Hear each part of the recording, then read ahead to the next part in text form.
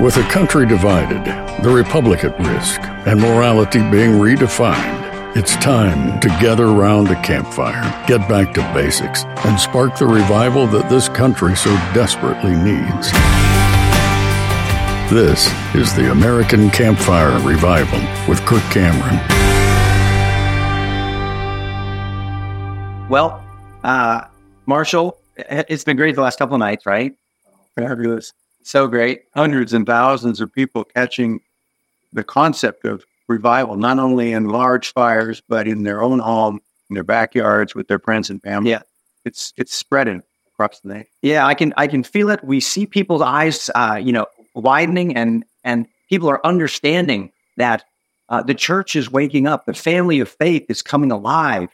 And it's often the pressures that are coming toward us from the culture that actually cause us to snap out of this slumber that we've been in for so long. And so we can be thankful for that. And as these principles are taught, as people catch the fire of revival from Christ, what Spurgeon said 100 years ago, he said, wherever the gospel is preached and the word of God is taught, he said, tyrants cannot long keep their thrones.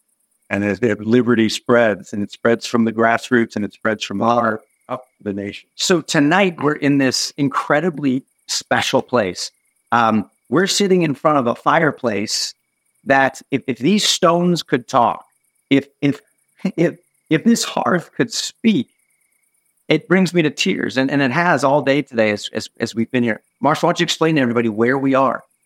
We are at the home where the most famous person of the 20th century lived. Not famous because he was rich, not famous because he was president or king or count, but because he was a simple preacher from North Carolina who began his ministry in revival. And he was revived, especially in California at that time, about 1949 and 1950. He was a part of the beginning of that Great Awakening. It began in Hebrides and Scotland. It spread over to Henrietta Mears and to a Bible study there at the Presbyterian Church. He was a young preacher, and he had a tent meeting going in Los Angeles. The fire of God caught in his heart, and at that very moment, he owned this home. His name is Billy Graham. And as a young man, Billy raised his family. This is the original home where Billy and his wife raised their children, and we get to sit in chairs right at the same fireplace as Billy Graham did all those years ago. This is a Gilgal stone, a landmark of our fathers, a remembrance of the revivals of the past that have been America's strength. And this was the last Great Awakening, was that begun by this great man who led tens of millions of people to Jesus Christ all over the world. Isn't that incredible? You know, we talk about the Gilgal stones, the stones that the Israelites piled up at the Jordan River to remind their children that God had parted the water so that they could go to the promised land. These stones of remembrance, the forefathers' monument we've talked about as modern day Gilgal stones to remember who the pilgrims were and what they taught us. And these stones on this hearth right here, they heard the prayers of a simple, everyday man who caught the strategy that is found in the Bible and in the National Monument to the Forefathers and heard his prayers. And he, as a man who had been liberated, began to liberate an entire generation of people. And he laid the foundation for heavenizing the earth in our generation. So he's passed the torch to us, right? Exactly. Revival isn't just about, me getting right with God and going to heaven. Revival is about heaven touching down to earth and the whole place being transformed. Exactly. And what Billy would say, I'm sure if he was here, he would say, that's not about me. And it's not about everybody becoming Billy Graham. It's everybody becoming all that God would have them to be, because God has a plan for each one of us. I'm sure he sat right here, probably in the garden out in front, or right in front of this fireplace and prayed, oh God, what would you have me to do? Something is breaking out in these tents and it's spreading. What do you want me to do? And God answered his prayer. And in 1963, to give you a personal story, my wife, my beloved wife, 4 years before I met her, rededicated her life to Jesus Christ at the 1963 crusade, the largest meeting ever held in the LA Coliseum for day after day, where they've poured onto the stadium floor. My wife was the one who rededicated her life to Christ. As a result, she wanted staff with Campus Crusade, where I met her, fell in love with her, and 53 years later, we're still in the ministry. But the thing that strikes me, Kirk, just think about it. Of all the people he's led to Christ all over the world, especially here in America, about half of them, I sure, are still alive. We still have that purpose to fulfill in our life. He has gone to his heavenly reward, and his purpose is fulfilled. But he was simply laying down his life as a stepping stone, as the Pilgrims would say, so that we could then walk on his shoulders into the future. And that's what my wife and I are doing. And I guess we're asking the entire American Christian church to rise up at this moment and to ask God the same question. God, what would you have me to do? The crisis is just as great as it was then.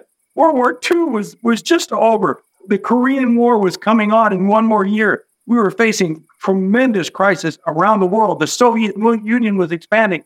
And at that very moment, he asked and God answered and changed the course of history because of him. It's not just one man. Now it's millions of world changers, all in the family of God, all with God's purpose. That's how the world has changed. Hey guys, it's Kirk here. Did you know that another option to traditional insurance even exists out there? I get that it may come as a surprise since we're so conditioned to think traditional insurance is our only option, but that's simply not true. My family has been using Christian healthcare ministries over the last several years, and I cannot recommend them enough to other like-minded believers looking to do things differently than what we've been told to do. CHM is the faith-based alternative to insurance. And most importantly, with CHM, we know that our money is going to help other fellow Christians when they're in need. And this is how we like to steward our dollars when it comes to healthcare. Are you tired of your healthcare the same old way and want to do things the better way? I highly recommend you start by checking out CHM and see if this is an option that could work for your family's healthcare. It does for ours. It's not harder, but it's different in the best way.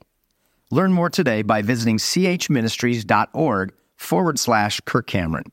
Again, that's chministries.org/Kirk Cameron.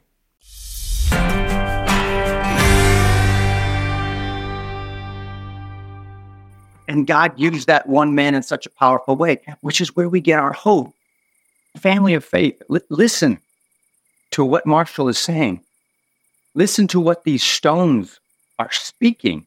God often uses nobodies from nowhere with a heart that is surrendered to God to change the world, to transform a generation of people. It was a tax collector, Nicodemus. It was a woman at the well that Jesus spoke to and gave them the words of life.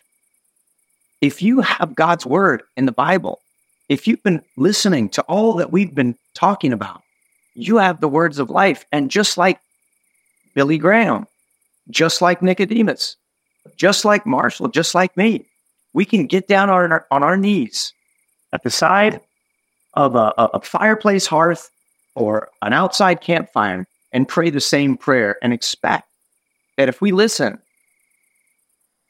and we have a heart full of faith and the courage to obey, that God will use us in our generation in a powerful way. Just say, God, make me the man or woman that you created me to be. Give me a heart full of faith to believe and stand on your promises. Help me to grow virtue and character in my heart. And God, give me the courage and a vision so that I can begin to run the race and I can fight the good fight where you want me to fight it. And then you trust him for the results. That's what I'm doing. That's what we're doing right now. Exactly. And the exciting thing is, Kirk, this is not a one-off, but in reality, this place is going to be a place of training. That's right. Pastors coming and finding their vision. Families coming, campfire leaders from our campfires coming and fighting, Lord, what would you have me to do? Just like it happened with Billy, it's going to happen with us. That's right. We want you and your pastor and those who catch the vision to come to a place like this. In fact, my friend who secured this home and secures Billy Graham's legacy of training pastors and training campfire revivalists and bringing hope and healing and restoration to couples. This home is going to be used for that purpose because he is another Liberty man who's caught the vision, caught the fire of revival in his heart. And he's saying, Lord, what would you have me to do? And so he finds a way. God has brought him the ability to take this home, this national landmark, this Gilgal site, and use it for the spreading of revival across the nation. What would God have you do? That's the question that I'm hoping that you'll ask. That's the prayer that I'm hoping that you'll pray tonight. That's it. And God is the great director of the scenes of history. It's all planned by him. The wave of history is moving, and yes, it's not being controlled by the devil. The wave that is coming is God's wave. You don't need to fight the wave. Don't fight it. Turn and ride with the wave. It's God and his plan and his power and his Holy Spirit. Let's walk with him. There have been 4 great awakenings in American history. The last one was the revival that was begun with Billy Graham and the Jesus movement in the 50s and 60s, 50 years ago. Is this not time? Exactly 50 years after the last revival? Don't you sense it in your heart? Don't you see it in the circumstances that are being set up in our country? This is the time for the family of God to be serious about where we are with him and ask God, what would you have us to do? And that's the winning strategy. It is. I know it is. And I know that you're on board.